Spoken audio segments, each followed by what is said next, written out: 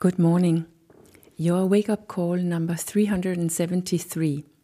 Who is experiencing your life?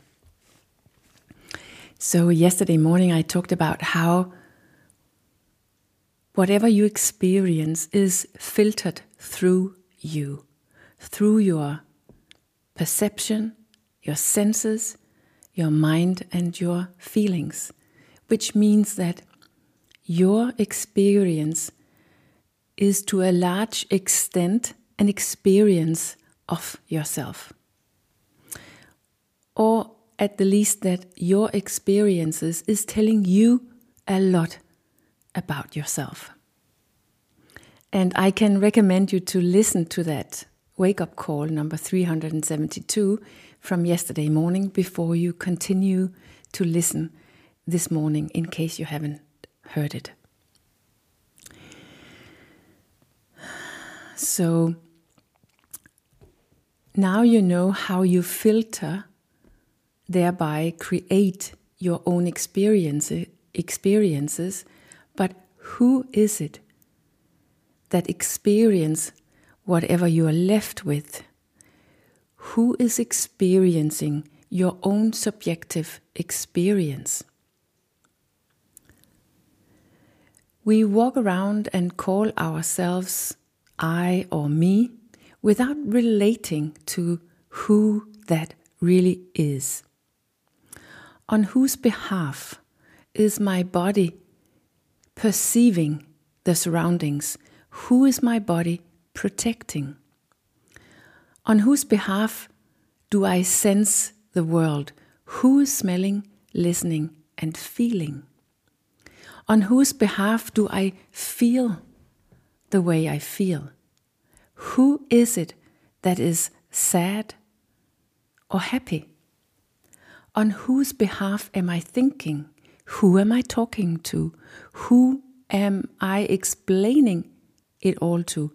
To whom does it all make sense? Who am I really? In whose service is my body and mind working? Where is that person that my body and mind wants to protect, secure, take care of, and promote? What is there in me besides my perception, my senses, my feelings, and my mind? Who is this I that they all refer to and take care of? Who is really experiencing my experiences, my life? Those are the deepest and highest questions in human history, and we have to relate to those questions at some point in our life if we want to become truly free from ourselves, or in other words, just truly free. Where are you?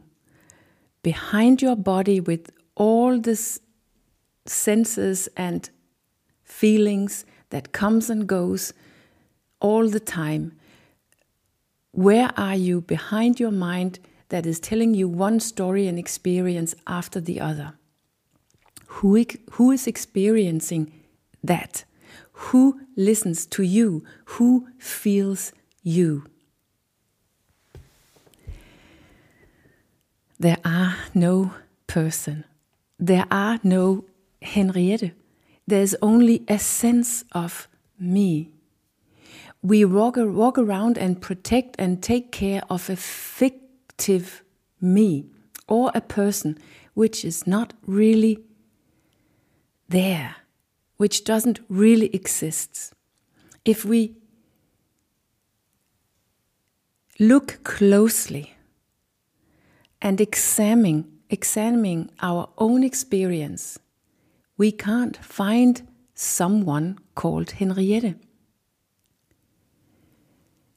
This person that I am is nothing else but a mix of thoughts and feelings and senses and perceptions which are changing constantly and all the time. that person is just a temporary form which is changing all the time, and which I have wrapped into a personality, a person, which I call Henriette, and which I am now walking around protecting and taking care of. But that person, Henriette, doesn't exist as anything else but thoughts, feelings, senses, and perceptions, which has formed over time and which is now controlling me and my experience. But she is not me. It's not the one listening right now. It's not the one feeling. It's not the one experiencing. It is the one which my experience is filtered through. But she is not truly who I am. And thank God for that. Because if she was, I could give up on the project of becoming free of myself or just becoming free. Because that doesn't mean that I don't exist.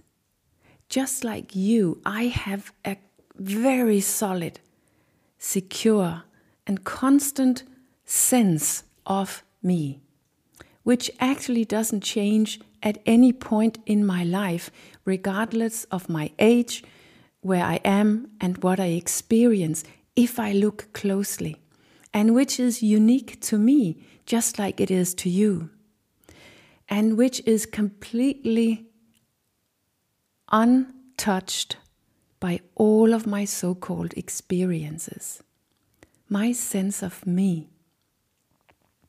And in order to step completely into our sense of ourself, we need to dare to see and experience inside of ourselves that my so-called person, what I call Henriette, is an idea, a concept, a form of me, which doesn't really exist as a person, but only as a collection of stories, experiences, knowledge, in other words, thoughts, and feelings, sensations, and perceptions, in other words, body.